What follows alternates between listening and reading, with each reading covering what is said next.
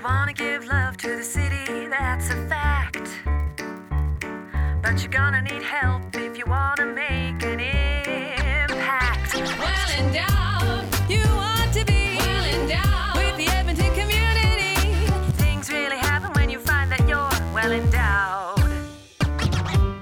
Hi, everyone. Welcome to the Well Endowed podcast, brought to you by Edmonton Community Foundation and a proud affiliate member of the Alberta Podcast Network. Here is where we bring you community discourse about the amazing organizations and people who come together to help make Edmonton strong.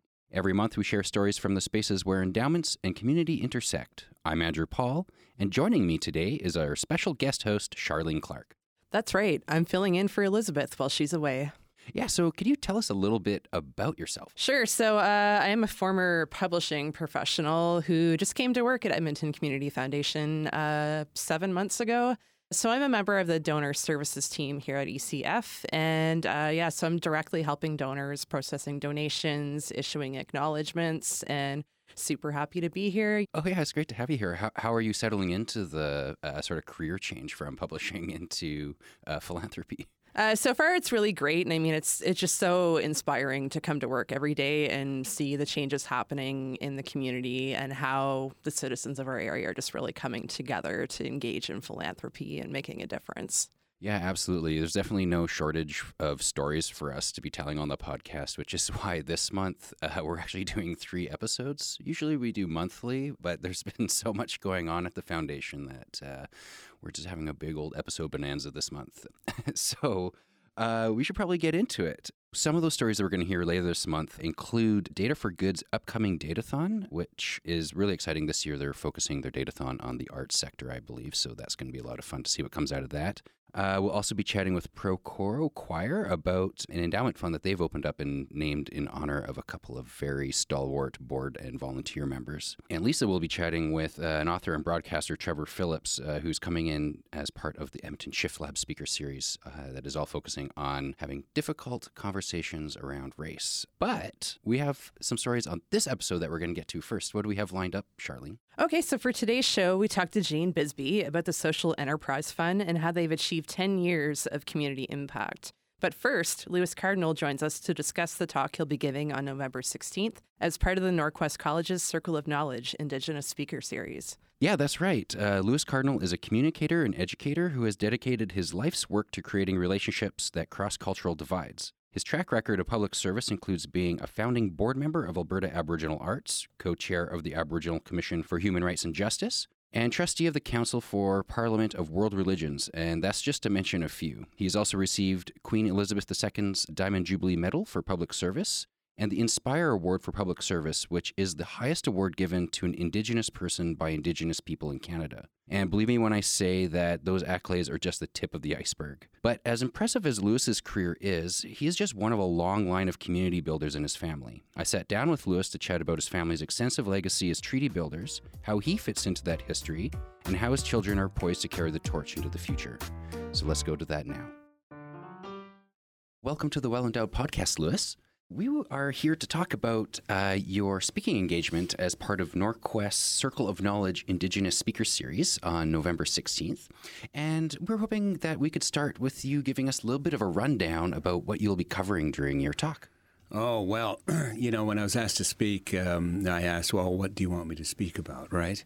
And Connor said, well, you have a long history of working in advocacy for Indigenous people, and some of your relatives, from what he knew, were involved in the Indigenous movement back in the day and everything. And so that really was. This is going to be the first time that I've actually spoken about it in terms of the depth and the connectedness that I do have to some fairly prominent leaders in Western Canada since before Canada was Canada, actually, right. which is exciting. So starting out, I want to talk about the previous leaders in my life. So I have to go back and say, well, where did this all start? I mean, why is it that my family and the work that I've done has consistently been around supporting the community, supporting the nation in becoming healthy and balanced and doing the good things? So I started digging into my family history, starting out with the remembrances of what my father told me of various relatives that we had. But doing a genealogy research really opened up to some amazing stories of things. And I can, I can trace back through the Cunningham side of my family, which is my grandmother. She was born at Lac St. Anne, not too far from here, and then moved to St. Albert, and then up into the Peavine colony in the early 30s. But that led me on a really interesting search in terms of the Cunningham family and where that goes, because they are really Métis, very strong, prominent Métis family in Western Canada, historical family. I was able to follow the progenitor of this Métis family to Patrick Cunningham, which came here in 1812 from County Sligo, Ireland. Okay. And he came with Selkirk and his idea of populating the New West, which was Manitoba at the time, or what is now Manitoba. It didn't have a name back then. He landed in 1812, he landed at Fort York. Okay. And then made his way with 31 other settlers to be the first group of settlers to settle the Red River settlement. Okay, that's in 1812, right at the beginning of at the very beginning, and then he then married into a large Métis family, which were by the name of Bruce, Benjamin Bruce, and his wife, who was a Cree woman named Mathilda, and then he married their daughter Nancy Ann Bruce, and so then they had a bunch of kids, right? And so the long history of that is that all of their kids and their descendants worked in all of the forts from Fort Garry. In Winnipeg all the way through right up to Fort Edmonton until it was closed in 1912, 1915 or something like that. So that's the Métis side, right? Mm-hmm. And what's interesting, though, is that within that family, they were involved in the formation of Manitoba, sitting in the first organized governments in Saskatchewan. Here in the Northwest Territories, the very first organized government in 1880, my grandmother's grandfather was Samuel Cunningham. And he was elected to that position to represent, St. Albert region and this region of the country at the time. And then he went off and he did some amazing things. I could spend a long time just on him. But anyway, make long story short, he also was involved in the treaty-making process as an interpreter for the government and the commissioners.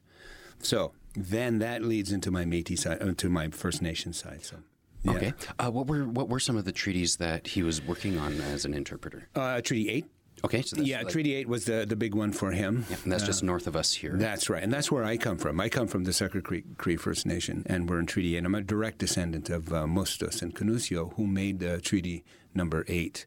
And their brothers as well, who made Treaty number 8. So on one side of the negotiations was my third great grandfather and my third great uncle, and then on the other side was my third great grandfather, Samuel Cunningham.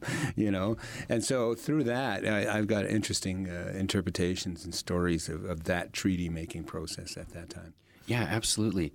When did you start getting into genealogy? Was this sort of a passion as a youth or something that you got into a little bit later down the road? Well, it was always something that I found to be very interesting, listening to stories of my grandmother talking about her ancestors, listening to my father talk about a lot of our relatives that I didn't know. So it was really kind of like more of a family tradition from my grandmother to my father and then to me. I always found that to be fascinating because in so many ways, it helps you to make sense of who you are, and it also connects you to a long line of people, right? So you're not just this, magically created person with no connection to anything. You're actually in the front you're in the front of a very long line of people.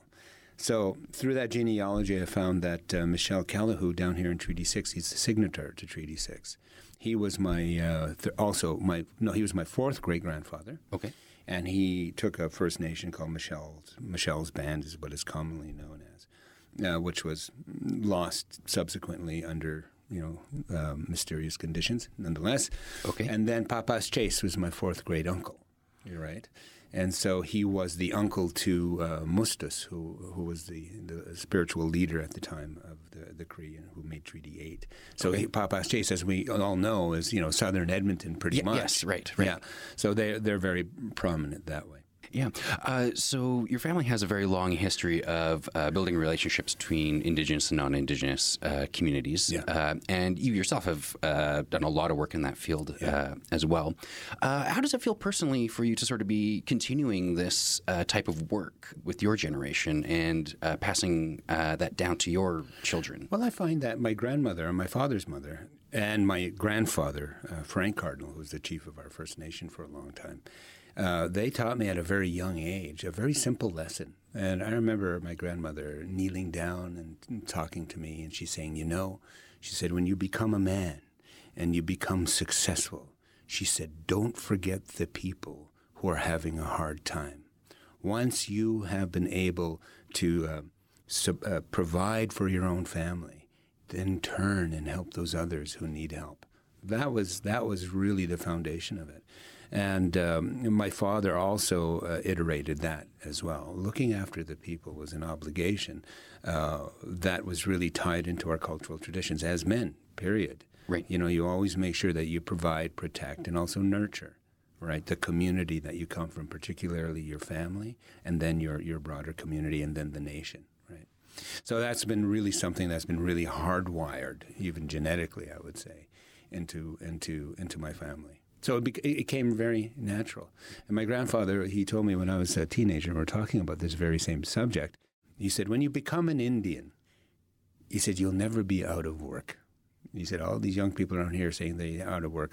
But he said, when you become an Indian, that means when you ground yourself in your indigeneity, okay, when you understand your role as an Indigenous man, you know what needs to be done.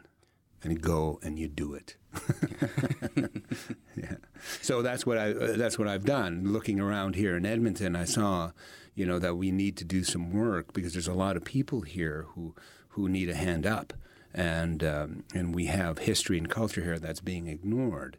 And it's a real gift once we tap into those things for the rest of Edmontonians. Yeah. Well, what are some of the projects that you're working on right now that you're most excited about in that regard? Well, I mean, I'm teaching right now at the University of Alberta, which I think is really important because we're working with all pre-service teachers.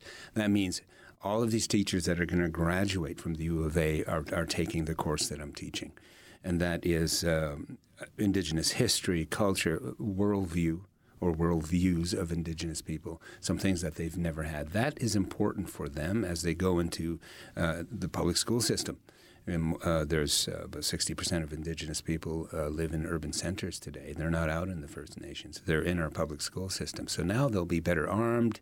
I hate using that word. Better equipped, maybe, sure. To be able to recognize how they can better support an Indigenous student in the classroom.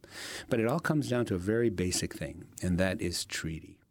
What I am doing, because of these treaty makers in my family, I've come to learn that treaty is a relationship.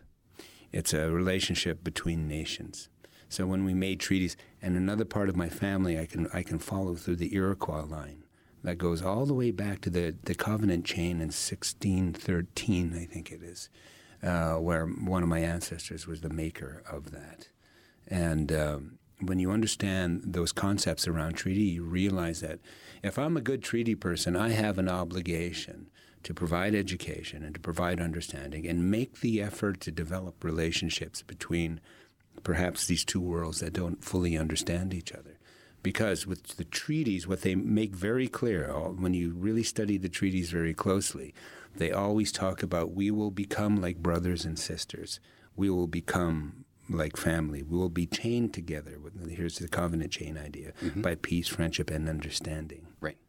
And so that's foundationally the work that I do, then layered in with what my grandfather and my grandmother said to me about being responsible that way.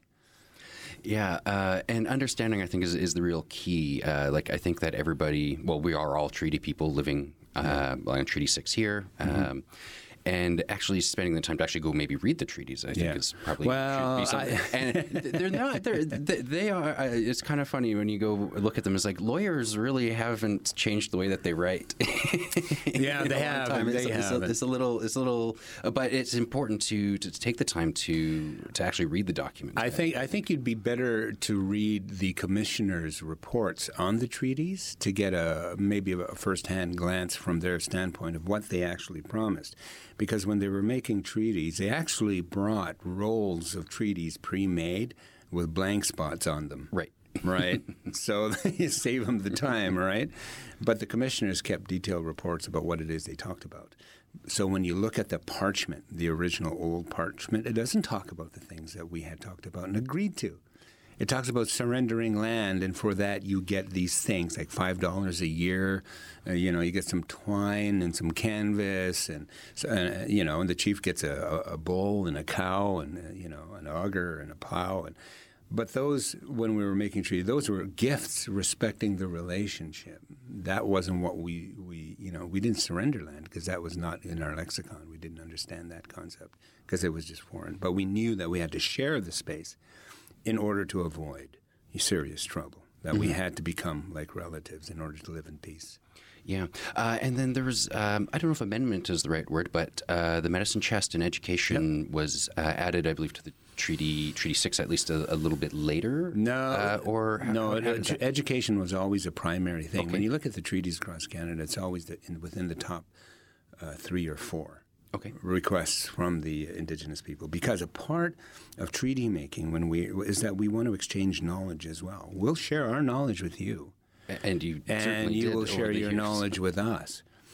So far within the education system, and this is my dissertation area, is that we haven't applied that treaty into education yet. So how do we then bring in our knowledge and share that within the curriculum and the teaching practices of our education systems today? So far, we've been taught only from the Western worldview and knowledge traditions, which isn't bad, but you're also missing something very important through the Indigenous context. Yeah. So moving forward, how is that integrated, and how is that coming along? Like you yourself are teaching teachers, which exactly. Sounds like a very important step to start that at the root of the educators in the system.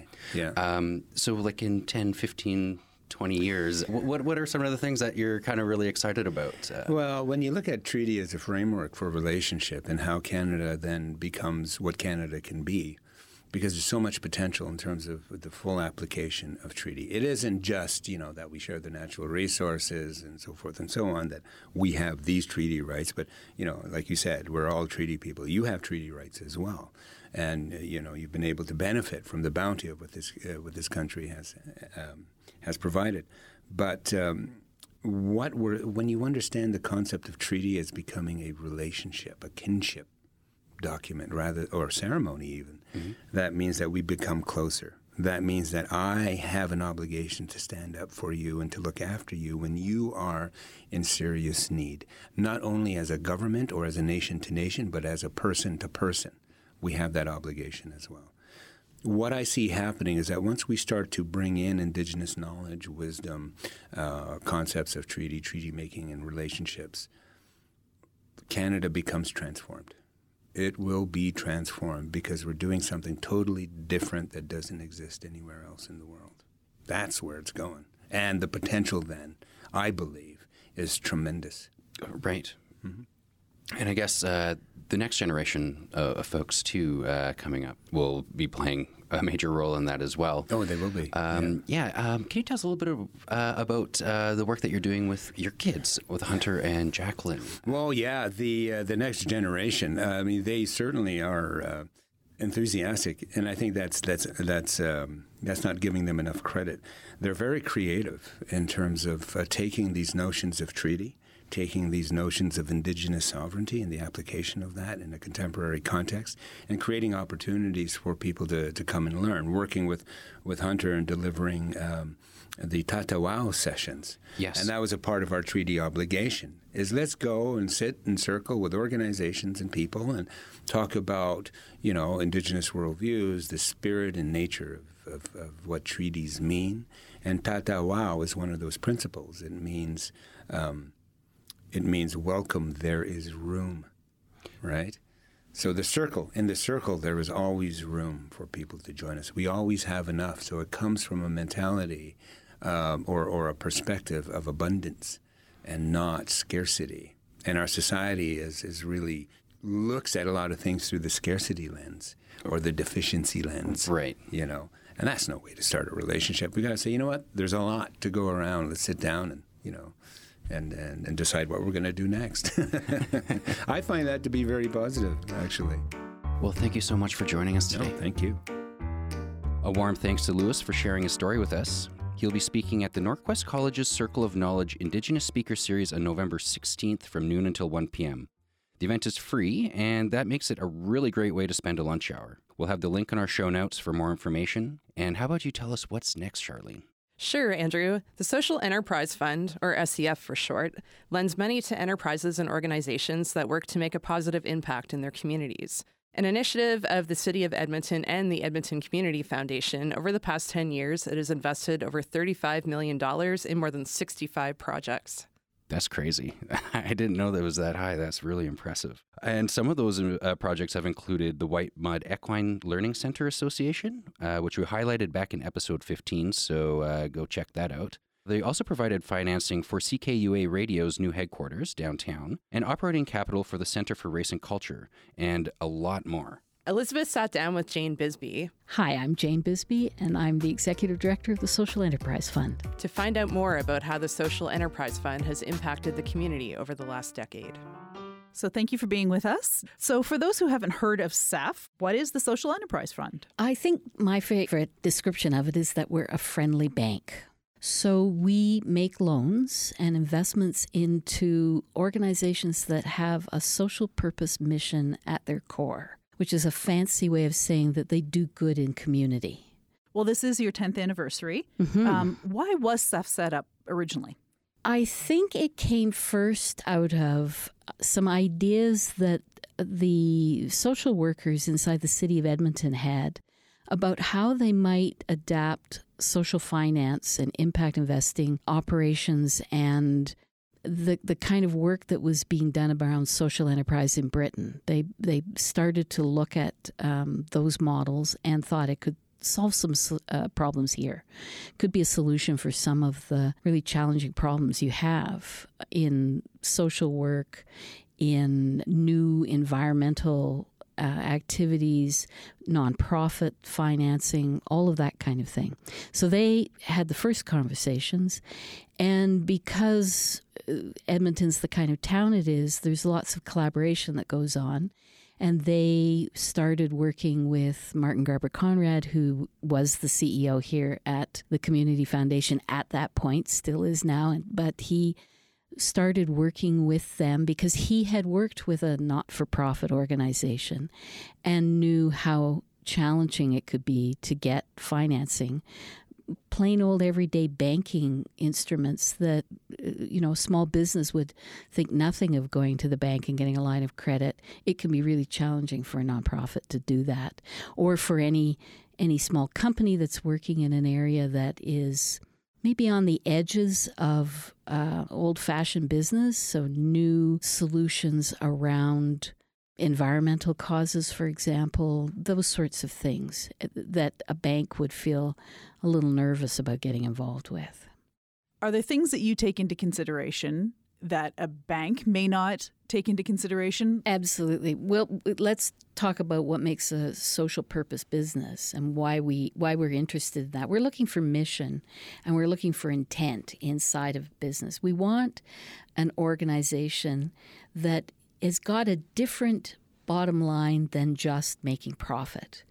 Now, anybody who's ever run any kind of organization, nonprofit, for-profit, they will tell you that rule number one is that you have to have more income than outgo, or you don't get to play. It always has to happen that way. And so you have to be businesslike, and we want all kinds of organizations to be businesslike and to actually capture enough revenue to be able to cover their expenses, wherever that revenue might come from. What we're looking for is an organization and an enterprise that has a mission at its core, that's looking to do business differently. More than just profit, they're looking to change something about community, something about the world. And that can even be as important as how you treat your own employees. You've heard a lot of talk recently about paying minimum wage. Well, minimum wage is not even a living wage in Edmonton and Calgary. Living wage in Edmonton is about $16.75, something like that. Calgary, it's just over $18 an hour. So we're looking for companies that have said, yes, we're going to make the commitment to actually paying people what they're worth. And none of this business about, well, if you are being good and you have a social mission and you're accomplishing something in a community, you should feel good about that, and that should be your compensation. I'm looking for more than that. I'm looking for companies that understand that it's all a package together and that you do good internally, you do good in community, and that it's a valid business model and that it actually works. And if we can move society more towards that, we'll have a more equitable kind of community to be able to live in. So we're expecting a little more out of our companies. Some listeners might be familiar with B corporations, benefit corporations. It's a system and an organization that has said to companies, if you want to be better than a Better Business Bureau company, become a benefits corporation. And they put them through a test about how they treat the environment, how they treat their own employees, what they do in community, what their sourcing practices are for materials that they use. All of that kind of thing goes into deciding whether you're a social purpose business. And that's the kind of thing that we're really looking for and that we're looking to work with. The numbers have got to be there. You got to be able to break even, because there's no point in me lending you money if you're never going to be able to pay it back. That just, well, I could wreck an organization, and that's the last thing that you want to do. So it's a matter of finding that higher purpose, but also one that knows how to balance the books. There are other people besides the organizations that are benefiting from this because... Oh, sure. The people that work with them benefit from them as well. Or even those of us who enjoy what they do. We have, for example, cultural organizations that we've worked with. So every audience of every theater production inside of the Varscona is benefiting from a loan that we were able to give them to help them do the renovations for that building. Some organizations have used us for affordable housing to build or to purchase apartments that then become residences. For example, the Canadian Mental Health Association here in Edmonton got a mortgage from us to buy a small apartment building, which they use for supportive housing for some of their clients. So a whole range of different things that we get involved in. So there's people who benefit at all different kinds of levels. Really, Edmonton is benefiting, but it's not just Edmonton. No, that's true. You loan outside of Edmonton, correct? Yes, we do. Yeah. We lend across the province. I joke that it's because I got tired of saying no. Because there's the same needs outside of the city of Edmonton. And luckily, the Community Foundation, who is our major source of capital to invest, saw the wisdom of actually doing that there were some things we could do that would have a bigger effect on the rest of the province, as well as it kind of balances out the risk across the portfolio, which is something that we have to think about too. You mentioned the Community Foundation. Where does the funding come from? Is there interest? What's happening with the money? The first money that came to us was about just over $1 million from the city of Edmonton. The United Way put some cash into our capital pool, as did some private individuals, but far and away the largest proportion of our financing comes from money that the Community Foundation puts at our disposal to invest on their behalf in this kind of mission investing. Back in 2010, there was a challenge put out from a federal task force to foundations across the country by 2020 to have placed at least 10% of their endowments in social finance, in impact investing. And so the Edmonton Community Foundation actually was the first to take up the challenge and said right away in June of 2011, said, yes, we will put our whole 10% up. And so that is where the majority of our financing has come from. And so far, we've invested altogether in the last 10 years about $35 million in over 65 projects now. And what happens is the money keeps getting paid back. Like, remember that $1.2 million that the city put in? We've now made $5 million worth of loans out of that. So you can just keep cleaning the money up and sending it out to play as it gets paid back. These clients, even though a traditional bank might be nervous about them, I've found are quite determined that they are going to meet their obligations and that they're going to pay back. In fact, they do it early.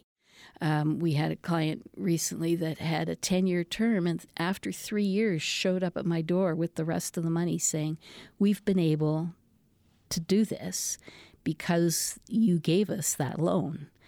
It stabilized us. We're in much better position, and we know that now you'll take this and loan it to somebody else. And so they take that obligation to pay back really seriously. We do charge interest. So we charge a reasonable interest rate that pays for our expenses and gives a little bit of return, which then goes back into the investment pool as well. So after 10 years, can you share a success story that you found that sticks out for you? Okay, now you're asking me to pick amongst my children, and I don't like to pick which is my favorite Pick child. the first, maybe. Who knows? Or the first paid back. The first paid back. Well, the first paid back was CKUA. We were part of the initial purchase money for the new CKUA building, and we're in fact the smallest parcel. But we were able to kind of, with that $1.5 million loan on a $14 million project, able to say, okay, we're in. Where are the rest of you? And that brought other partners to the table so that the whole financing package could go together. And they came to us shortly after they were in operation up in that building, I think about a year, maybe a year and a half. They paid us out completely and were able to refinance. So because that by that time, they look like a good, solid operation. Everybody can see that this is going on. And sometimes that's all it takes, is that demonstration that, yes, you can do this. So that's one of our earliest payback early stories. Do you see a lot of loans that come into you or organizations that come into you and they're not ready? They're just, you send them back and say... Yeah. Some people, the question I get is, how long will this take for you to give us an answer? Because a lot of groups that have applied to grants are used to a set time frame and are also used to be just told no. I've worked for as long as 2 years with some organizations because... if you can see a glimmer of something there and they do want to make it happen, I am willing to ask the questions to try to get to the answers. That's part of what the process is I have to do anyway. I have to know as much about it as they do. But you never know when your patience will actually pay off. So it's a learning experience for them. Oh, yeah. And for me too, all the time. So being this is your 10th year anniversary, where do you see SEF going? What's next? Well, that's a good question for the people who started it. I'm hoping that some of the things we'll be able to talk about in the next few months just to show what's happened and really tell our stories will elicit a conversation about that, because this is an incredible tool that's been created. And how do we want to use that? What do we want to change? Where do we want to focus to make community better? And it's kind of an interesting place for the Community Foundation and our other founding partners to think about going forward. It's kind of a now what? And I'm really interested to see what the answer to that will be. Thanks so much to Jane Bisbee for telling us all about the Social Enterprise Fund. If you'd like to learn more about SCF and see the many initiatives they've invested in, you can visit socialenterprisefund.ca. Edmonton Community Foundation has the privilege of working with some very generous donors who create endowment funds that help support a wide variety of charities throughout Edmonton. We are happy to introduce you to our colleague, Craig Stumpfallen. I'm Craig Stumpfallen. I'm the Director of Grants at the Edmonton Community Foundation. My husband and I started the Edmonton in Bloom Fund about 10 years ago, and that fund is related to the goals of the Communities in Bloom program. My husband's been volunteering with that program for years, and he felt that it was important to give back to that program. So it supports projects related to horticulture or naturalization or public art or other projects like that. Last year, we started another fund in our names to support the kinds of projects that we give to annually. When that fund emerges, meaning that it reaches $10,000 and can start granting, It will support projects related to arts and culture, to animal shelters or homeless animals. I believe in the work of the foundation and the work that we do with the long-term vision. So these funds were a good mechanism for me to support that. Also, working in the charitable community, I recognize the problems with funding mechanisms that go up and down with economic cycles. And endowments are a great way to provide a steady flow of funding out to the charitable community. So these funds are ways that we can support the kinds of things that we care about, both now and long after we're gone. I think that something a lot of people don't anticipate is how much fun it is to make decisions about where your fund will grant. Once you've created the fund and it is continuing to provide support, you sort of get to play Santa. You're making decisions about the kinds of organizations you think are important and are doing great work. Thanks to Craig for telling us more about the Edmonton in Bloom Fund that he and his husband created to support this program. If you'd like to find out more about Edmonton in Bloom, we'll be sure to have the link in our show notes. Every month, we like to give a shout out to another one of the excellent podcasts from the Alberta Podcast Network. I'm going to turn it over to Lisa Pruden, our producer now, to chat about the one that we have on deck this episode. Yeah, thanks, Andrew. There is a new podcast I've been listening to. Well, newish. It's called Municipally Speaking, and it's hosted by Troy Pavlik and Mac Mayo. It is a presentation of Taproot Edmonton. On this podcast, Trevor and Mac have weekly discussions about the goings-on of Edmonton City Council, and they don't hold any punches when it comes to sharing their opinions. This is one of those podcasts that gets me talking back at my speakers or pausing to do a quick Google search. So if you want to stay in the loop for what the City of Edmonton is up to, give this podcast a shot. You can find Municipally Speaking on the Alberta Podcast Network, on the CKUA radio app, or wherever else you like to listen to your podcasts. We'll also have a link to the show in our notes. We're nearing the end of our show, which means... It's news time. That's right. And this is a really short one, actually, with just one grant deadline to share. So Edmonton Community Foundation's community grants are for registered charities in the greater Edmonton area and can be up to $40,000. Applications are due December 1st, and you can find more details at ecfoundation.org. And that brings us to the end of this episode. Thanks to all of our guests for sharing their stories with us. And thank you for listening. We hope you enjoyed it. And if you did, please share this episode with your friends and leave us a review on iTunes. Leaving a review is a big help, and we always appreciate your feedback. Thanks for hanging out with us today. We've been your hosts, Charlene Clark and Andrew Paul. Until next time. The Well Endowed Podcast is produced by Edmonton Community Foundation and is an affiliate member of the Alberta Podcast Network. The show is edited by Lisa Pruden. You can visit our website at thewellendowedpodcast.com. Subscribe to us on iTunes. And follow us on Twitter at the ECF. Our theme music is by Octavo Productions. And as always, don't forget to visit Edmonton Community Foundation at ecfoundation.org. Well endowed.